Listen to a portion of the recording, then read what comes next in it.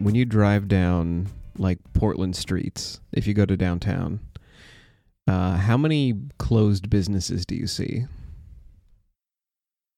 I mean, leases up, we're out of here. Like shuttered, lights are dark, wood over the walls and like the windows. In other cities, it's very common to have parts of town shut down and business move to different areas, but Portland is still thriving. All these places that say that they have leases available are all kind of booked. Okay. I notice a lot of empty buildings out here, like in the suburbs. Downtown, mid-downtown, I see a lot of businesses leaving, but I think they're mostly relocating. Portland's kind of a bad example because of all the civil unrest we had. Right. I think that's kind of what I'm pointing to is so many places have lost small businesses. And in the middle of downtown Portland, you have civil unrest, protests, things that will basically drive away business. The homeless, specifically people in the Oregonian, have pointed that out as driving away business. Well, there's been a problem in the Pearl District way before the riots, way before all that, where to lease space for a restaurant, these high-end restaurants, the lease is so expensive because of the value of the real estate that even these high-end 5-star, 4-star restaurants can't make a profit because the lease is so high. The cost of doing business is just too high. Right. So to bring in a little bit of statistics here, I went to the Wallstreet Journal for this. They said 200,000 small businesses shuttered their doors in the first year of COVID. According to the vice president, Kamala Harris, that's up to about 1/3 of all small businesses now.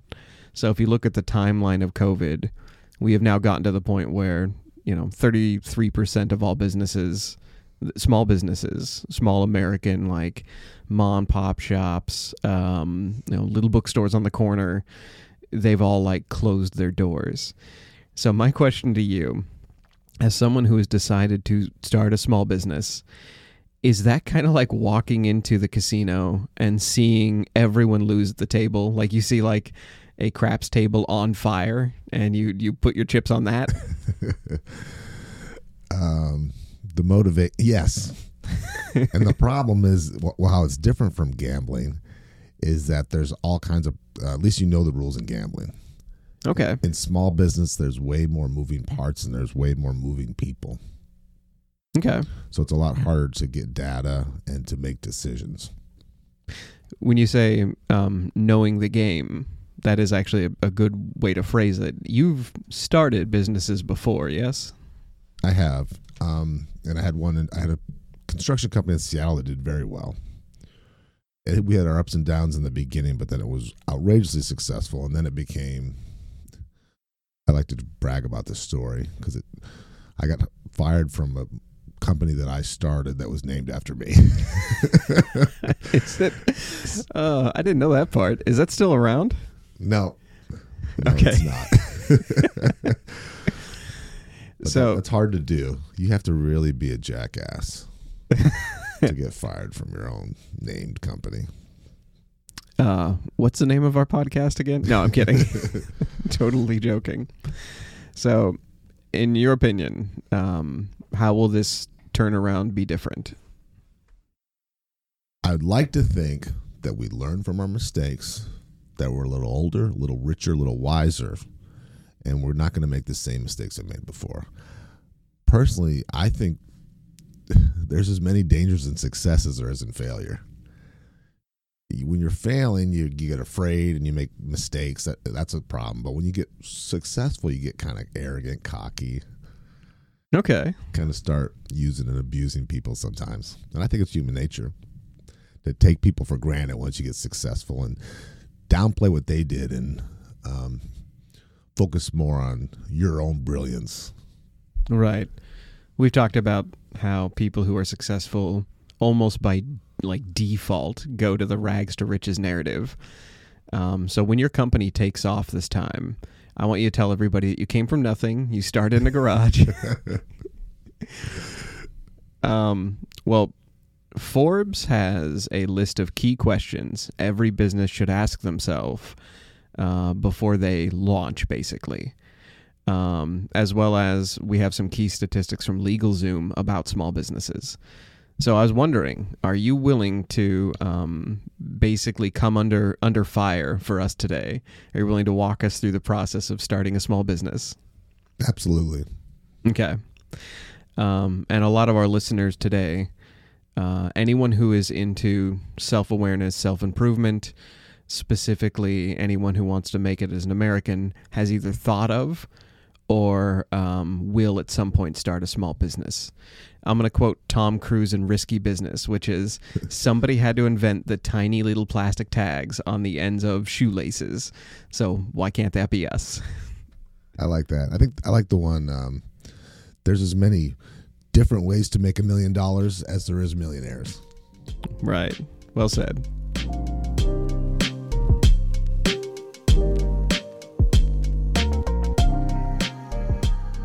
You're listening to The Re-Engineered You.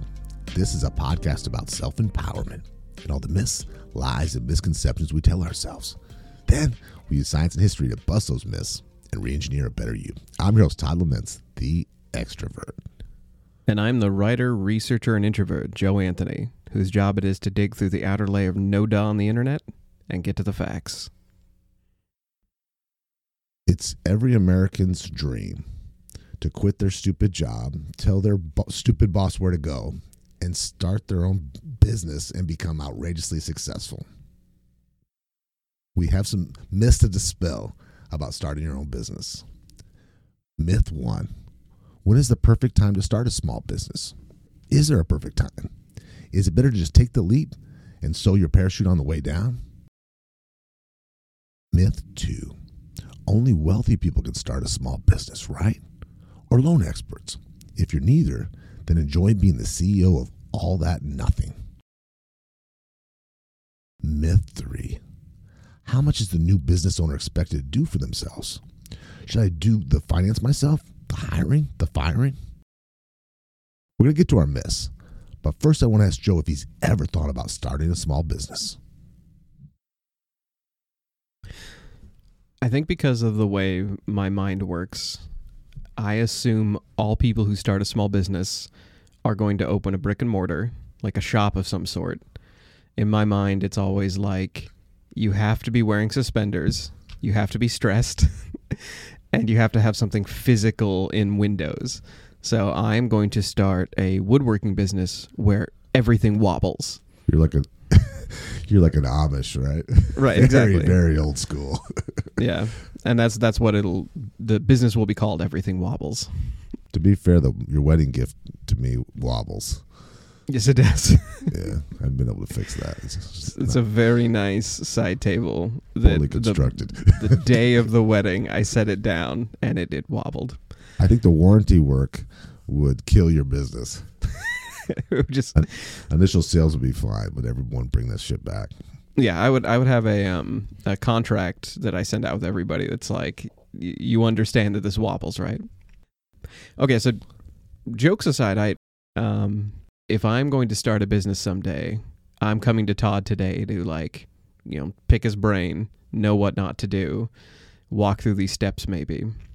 So first I want to start by asking, when's a good time to start a business? Like, how did you know now was the time? This is a tough one. Billionaires get richer during recessions, right? It's good to start businesses when things are slow because things are more affordable. But I think if you have less resources, it's better to be in kind of a booming economy. So the business I picked in is construction. And right now is probably one of the hottest times I could ever remember in my lifetime for construction. So I think that's a good time if you don't have a lot of resources. I think if you have less resources, or if you have lots of resources, anytime's good. Right. And that's kind of the key too, is can you hang in there when things get tough? Right. That's when you need to have the larder full. That's when you need the resources to, be able to last the winter. And you're not going to be in this alone.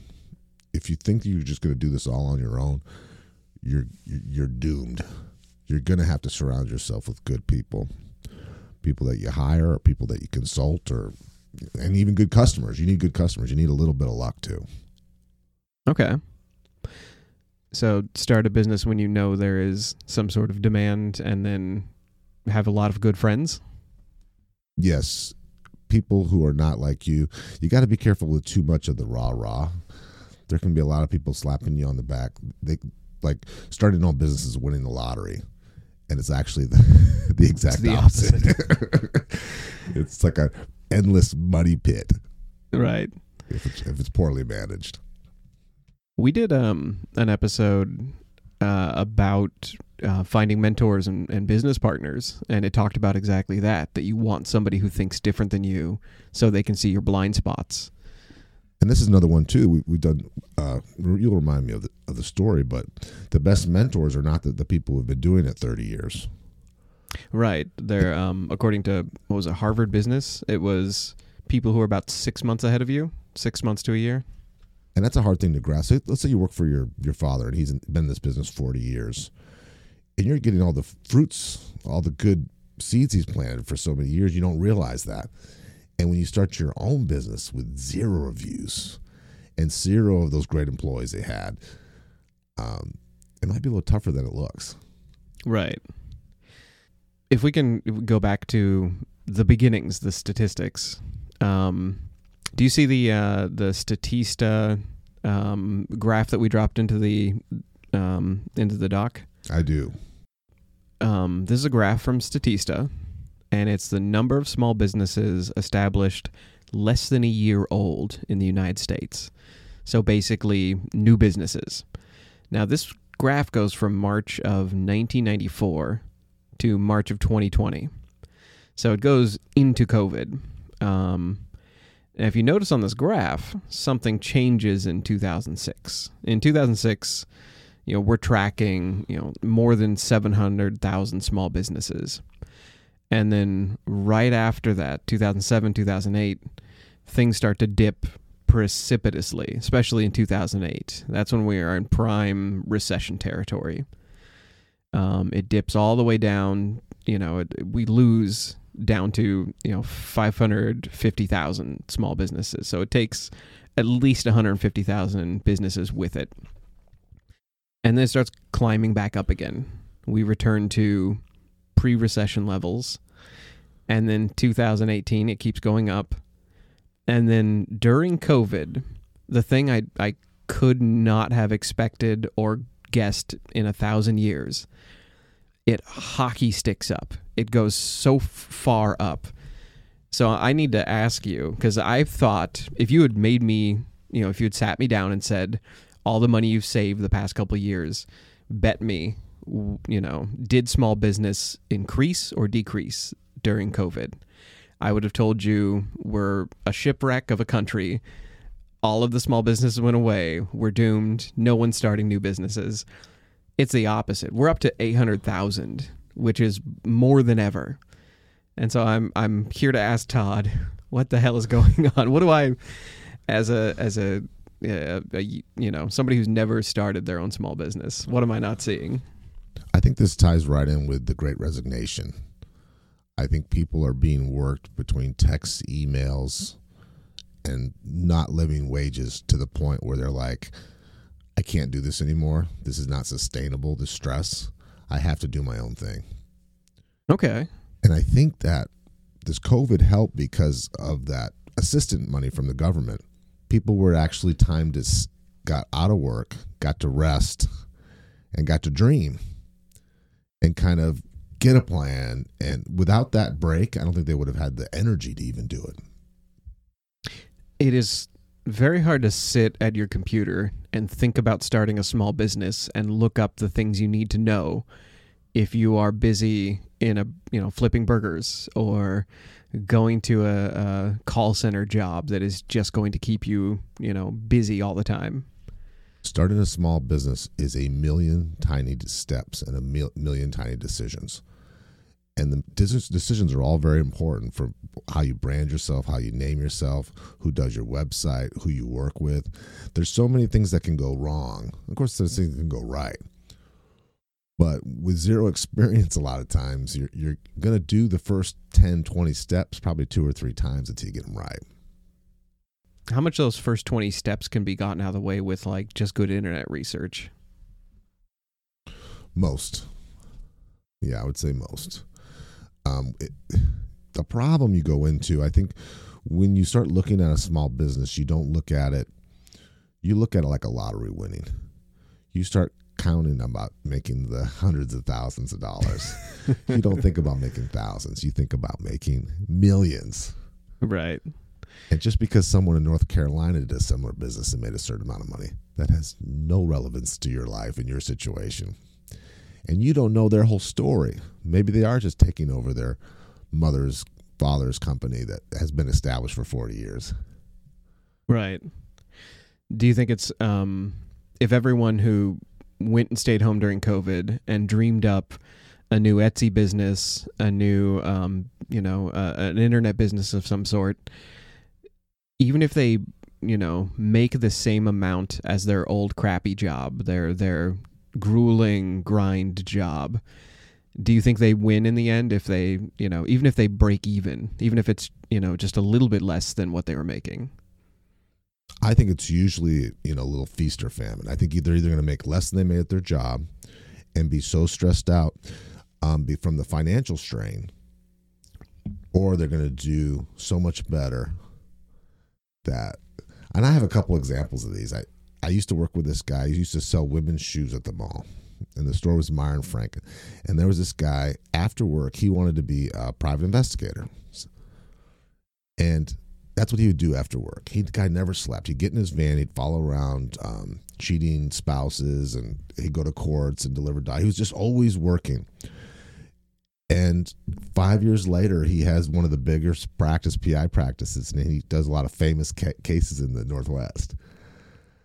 And he made, way more money than he would ever have made selling shoes. Right. And I also knew a bartender, and he was a Hispanic guy, and he started buying one car at a time, and he started selling them to his friends who had moved up from California, and he'd let them make the payments to him. Well, he went from being a bartender at Applebee's to having a very big auto finance company where he was making 20% interest on lots of money. His ROI was off the chart, so he became a very successful banker. Okay. Those are great stories because they both kind of demonstrate doing something you love and there's a demand for, and doing it after hours, doing it in a way where it's like clearly you have an inkling to do it, when you're not on the clock. And 2 people with zero experience in that. Right. They didn't come from, no one showed them how to do it. They, like you said, saw something that they had a genuine interest in, something that they would be passionate about. And I think that's another problem too, is when you start a small business, there's this myth that if it's something you really love, you'll never work another day. Well, when you start putting stress and deadlines and clients, and it gets stressful, and it could take the joy out of whatever you think you used to love. It becomes a job. Yeah, it absolutely does. Now, am I happy to be doing it compared to my regular job? I absolutely am. It is so much better than working at a call center or something like that. So you will take the thing you love and turn it into business, but it still might be better than, grinding somebody else's business. How late did you start your first, when you launched your first business? What age were you? I did one when I was 25, 35, and now in my elderliness. Okay. Of pushing 50. Well, you were a very early starter. The national average of entrepreneurship is 42. Well, there's something to be, I probably would get some resources. There's something to be said for a certain amount of people have a problem with authority. That could be it too. So at some point you say, you know what, I've been getting fired. I'm not getting along with the bosses. I need to be in charge. I need to at least be making the decisions. Right. There's also something to be said about, you said finances. Like you probably won't have enough money together until you're, middle years anyway to start a business. And at 25, I was in a relationship with someone who was a successful business person, who was 8 years older than me, who helped fund that. Without them, I wouldn't have been able to do it. Okay. I'm going to ask this knowing the answer already. What is your college degree in? I do not have a business degree from Harvard, if that's what you're going. Okay. That's what I'm asking. If that isn't obvious already. Yeah, I'm not picking on Todd. We have had episodes about college degrees. A college degree or college education is becoming less common among entrepreneurs in the U.S. Did you know about this? No, I did not. Okay. Oh, all these CEOs are telling people to hate college, right? They send their kids to college, and yeah, they went to college, right? But they hate college. Oh, you don't need a degree. It's the Elon Musk thing, right? Yeah, they bash on college. Actually, I did hear in the news literally a couple weeks ago, he stopped having college degrees required at his businesses. Like, he actually put it on paper that, you could just come in and tell them where you've worked and what you've done. Like, they've made it more accomplishment based, apparently. Now, that is just off of headlines. We'd have to poke into it. But in the U.S., about 56% of people who were self-employed in 2019 were people with college degrees. And that is down from 60% in 2018 and 64% in 2017. So every year it seems to creep down a bit. People are getting more and more confident without having a degree that, yeah, we can start something. I think, you talk about LegalZoom, websites, the internet has made everything more affordable and more convenient. So it's kind of dared you to open your own thing, right? Absolutely. More resources, quicker and cheaper, which it wasn't like that before. In the olden days, if you were, let's just say you were in the public speaking and you wanted to self-publish a book, there was no Amazon. You had to spend $100,000 to get your book out. Right. You didn't spend $800. So, and that's great, except it muddies the water. And there's lots and lots. We're talking about hundreds of thousands of people who might be in your space. And the lower the buy-in is, the more muddy it's going to be. The more people are going to be flooded. Yeah.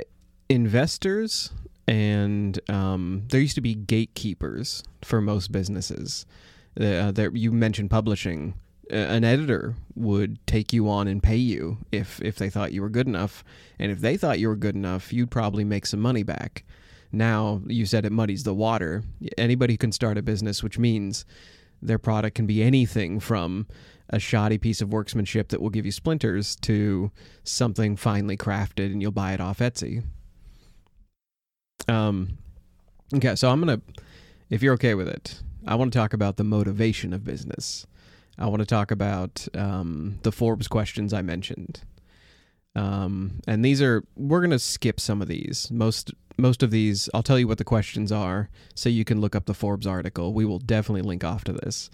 But it really kind of walks you through, your motivation to start a business and things that you should know before you launch, basically. So, question 1, why did you want to start a business? I can't stay in the industry that I'm in because it's just become so oversaturated. I'm making the same money now in my business, the salary and the commission structure is the same as it was in 1999. And we know everything's gotten more expensive. Right. And now it used to be you'd have the same years for 5-7 years and then people go to a different company. Now you're seeing 6 months at a company. The expectations for the position are just unreasonable. So the stress level and the work level for the pay is just, it's not fair and it's not sustainable lifestyle. I'll cut this next question out of the episode if you want, but I remember Todd and I were in the car and we started talking about a position Todd was offered as a manager somewhere. And the money he quoted to me sounded ridiculous to me, like it was a lot. And then I asked, why not take the job? And you mentioned that there were so many extra steps that they required of that position. You had mentioned specifically paperwork, that they had turned it into something that you had to not just manage people, but you had to process so much online that it was a guaranteed burnout position, that they knew putting somebody in that position would burn them. Well, and I went to the place and talked to the people, and I heard a horror story that happened the day before. One of the managers in the same position, who was 10 years my junior, had actually fainted from stress at work. Right. I mean, I didn't know people fainted anymore. That's only, to my knowledge, that was only in movies until you told me about that. And I'm like, I can't do it. The writing's on. And that's another thing. If you think owning your own business is you're going to be the boss, it's the exact opposite. You work for your employees, whoever you're selling things to, your vendors, your advertisers, and your days are going to become a lot longer. There's no clocking out and just getting a paycheck at your own business. You work until you pass out at midnight or 1 in the morning. Right. You get that late email, you respond to it to at least let them know that you're listening and you've seen it. A couple of questions we're going to skip because we basically already answered them. Can this business idea make me money? Who is my target audience? Here's one that I want to ask Todd specifically, because we are in a year where millennials are all trying to buy houses at once because they're all starting their families now and COVID just happened. So there is so much demand for housing. Who are your competitors right now? How are you going to survive in the wilds of business? For me, it's for identifying them, and they're not that hard to find. You know who the top 3 or 4 are, and I think you got to pick the big one, the big boy or girl on the block. They're not a threat to them. Modeling them does not do you any good because you don't have the resources. You're not established as them. So find a company that's being successful a few years in, and then you look at where they're advertising, you look at where they're hiring. If you can get any of their people, that's great. So you got to go on a full-on a spy mission to figure out, stalk them. Okay.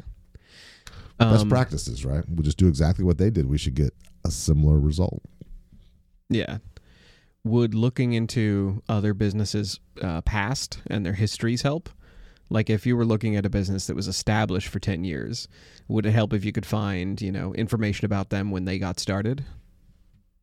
I think anything you can.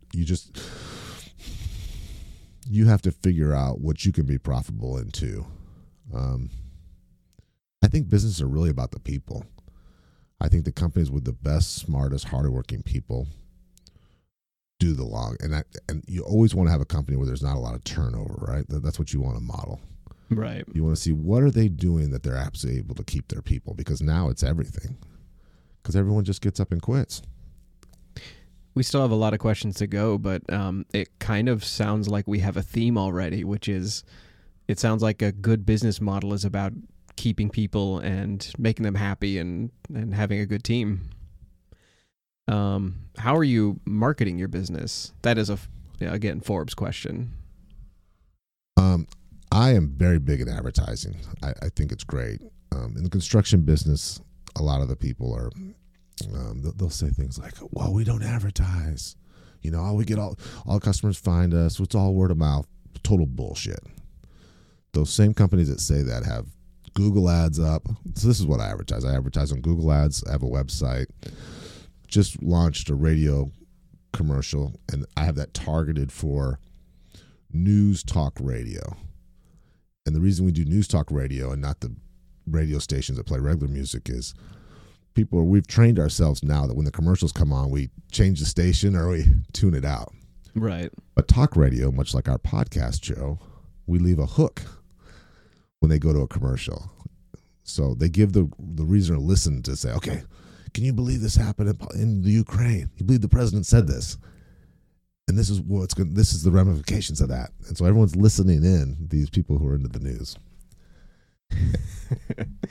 So that goes into studying the demographics, right? We want people who can afford our services. Okay. So on our episode where we had an episode about building houses out of trash and how there was a current housing crisis. That would have been a good episode to sneak in an ad for your business, Todd, if we had just been like, are you ready to, build a trash house? Well, if you want to do the insulation well, call Todd. How big of a chunk of your starting budget was all that advertising? Everything you think is going to cost, let's just say $1,000, plan on it costing about $9,000. Okay. So you have to times everything by 8 or 9. So more than I care to disclose. Okay.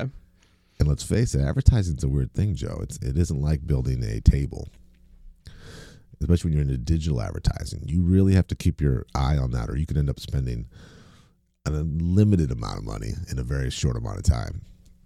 Okay. So you should, any type of online advertising, you should put a cap. And you can set the daily limits, but you really need to really get your head around early on what your cost per lead is. Okay. I remember I saw this speech years ago. It was from Bill Gates, and it was about how to make money. And I thought he was going to be this techie, the guy's a billionaire and all this. All he talked about, he said, all business is cost per lead. How much does it cost for you to get a customer? And I thought for him to take that painfully simple approach shows that really is what it's all about. You already answered their question number 10 on the Forbes list. Can I do this alone? And then the next question is, how many employees will you need? What resources do you have? So a lot of these questions are about building a team. So how would you attract the best people? I don't start by looking for employees. Okay, this is just in my experience with writing online. I start by collaborating. I find people who I respect, and I look at their work, and I ask them, hey, do you want to work on something together? Mutually beneficial. And if I like how they work, then I will keep asking them to do things with me until at some point we have a business worked out. So basically, I work with good people who I respect, and then I slowly turn that into a business partnership. I always get frustrated with jobs, whether it be hiring, and their pay is so low. But they'll want somebody with 5 years experience in that. And you're like, well, someone with 5 years experience is going to make a lot more than that. So not only do you want them to come work for you, let's say it's just for the same money. Why would they? Right. But you're asking them to come for a dramatic haircut. It's like, are you fucking serious? Right. I think you have to pay more when you're new. And I think there's a certain security in like you've been in your career 15, you've been in the same employer 15 years. I think that people feel comfortable with someone who's been able to pay them for 15 years. Right. Than to take a risk on some new guy who says, we're going to be the best ever and you're going to be so successful. Does it, okay, if you go to a call center that employs 100 people, it really does feel like you are just a peon. You are carrying the platform that the emperor is sitting on. When you hire somebody, Todd, as a small business, does it feel like what I'm talking about more? Does it feel more like you are building partnerships? It's a great word, partner. Now that's what I'm going to ask you. I'm going to throw that back at you. But the only great thing about being the boss is you get to pick the people you work with. And at your current job now, you can't do that. So you can recognize things in people and say, okay, I can use you for this. You would be a good fit for this. How do you feel about dividing up your business for an employee? Would you give them a percentage of your dream, your company, the name, if they're going to make you profit? Would you rather have all of something small or half of something big? That is actually something I've discussed recently. I've talked about. So I'm currently working on a website. My uncle's helping me program it, and it's for script writers, and it's for paid work.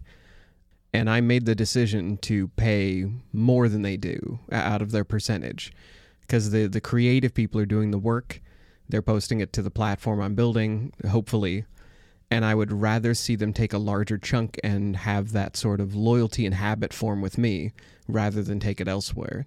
So to answer that question, I absolutely would rather give somebody part ownership, even if it's a little bit, to secure that partnership? I think that's wise. I think you have to. I think as humans, we want to hoard even our dream, right? Oh, now ask me if I had the instinct to try to give them as little as possible and hoard that and keep that all to myself. It's like, this is my genius. I don't want to share it. Exactly. This is going to be worth millions. Why would I give you a winning lottery ticket? Right. Another problem with that is if someone gets too much power control, and I've had this, their ego can get the best of them. And you think, oh, I took you in, I paid you more than you did your old job. I made you a manager. You weren't a manager of the other job. And now you're being a total jerk. And now I can't control you. You won't listen to me.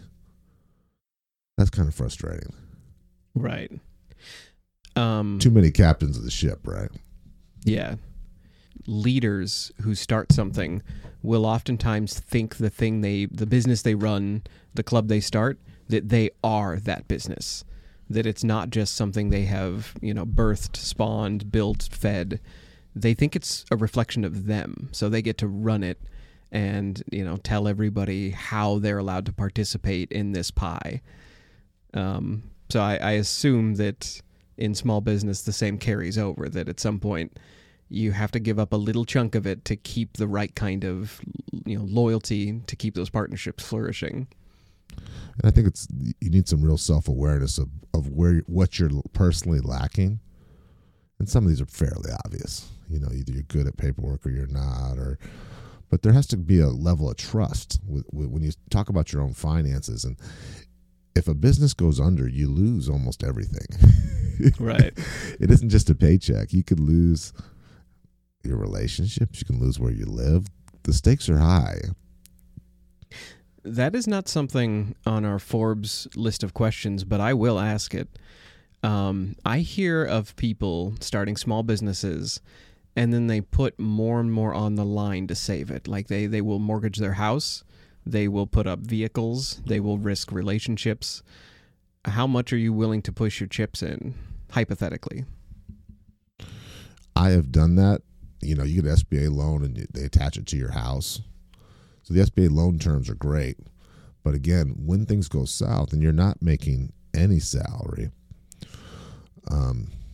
the stress on my marriage, I would back down and bow out and take my losses, whether it's 20, 40, 80,000 before I would lose my house or my wife.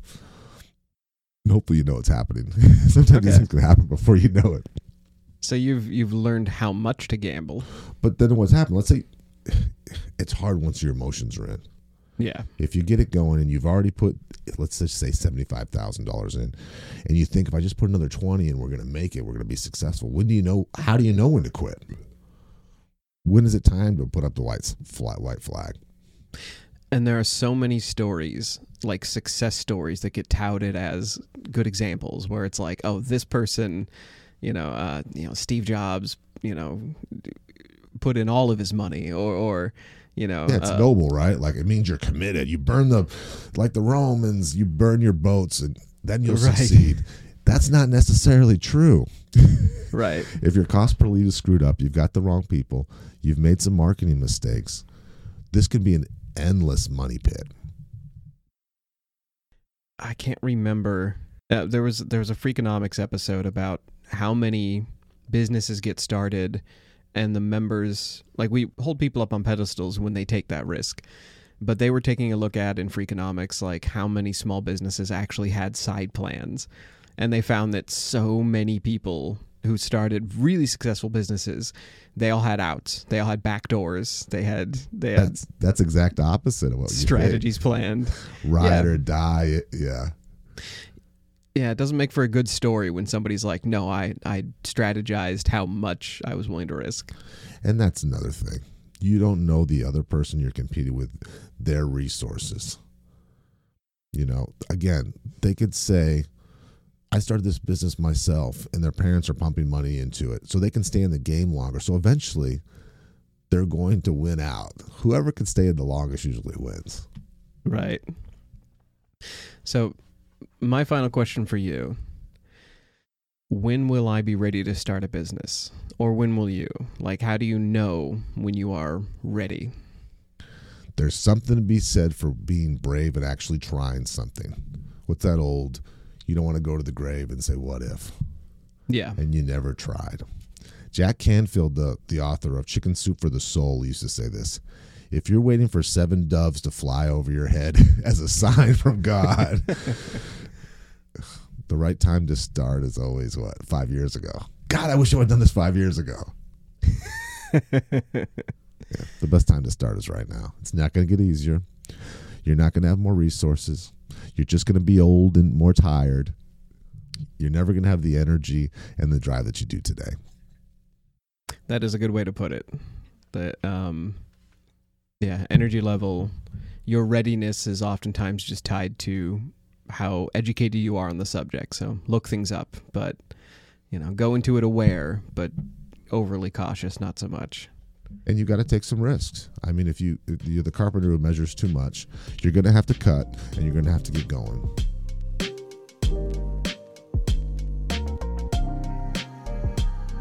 So I want to pitch you a couple more business ideas. And these are winners. So I don't want you to make me feel too bad about these. I'm going to hire actors with foil blankets and those little paper cups for Gatorade like they have for jogging, except they just stand outside of bathrooms. So they whoever comes out of the bathroom next, they just put a foil blanket around their shoulders and a Gatorade cup. And it's kind of like ritzy clubs downtown where they just expect a $5 bill. I got you. Yeah. They have those guys in the bathrooms at nightclubs. Another one I'm thinking about is converting used storage, like the storage places we've talked about, to people storage. So we just convert them to apartments. I think they probably already do that in Tokyo, right? This last one, if it doesn't exist already, it's going too soon. We take chatbots, text-to-speech chatbots that will just have a nothing, meaningless conversation. We sell those paired to children's CB radios, like those walkie-talkies that you sell to kids so they can talk to each other, except the walkie-talkie just goes to a chatbot, so it just keeps up a conversation with them for as long as they'll hold down that button. Bottled all this. Oh, it's still recording. Oh. I think you should stick to writing. And you should scrap all these ideas and do something that you're truly great at. Okay. I guess I'll take the advice.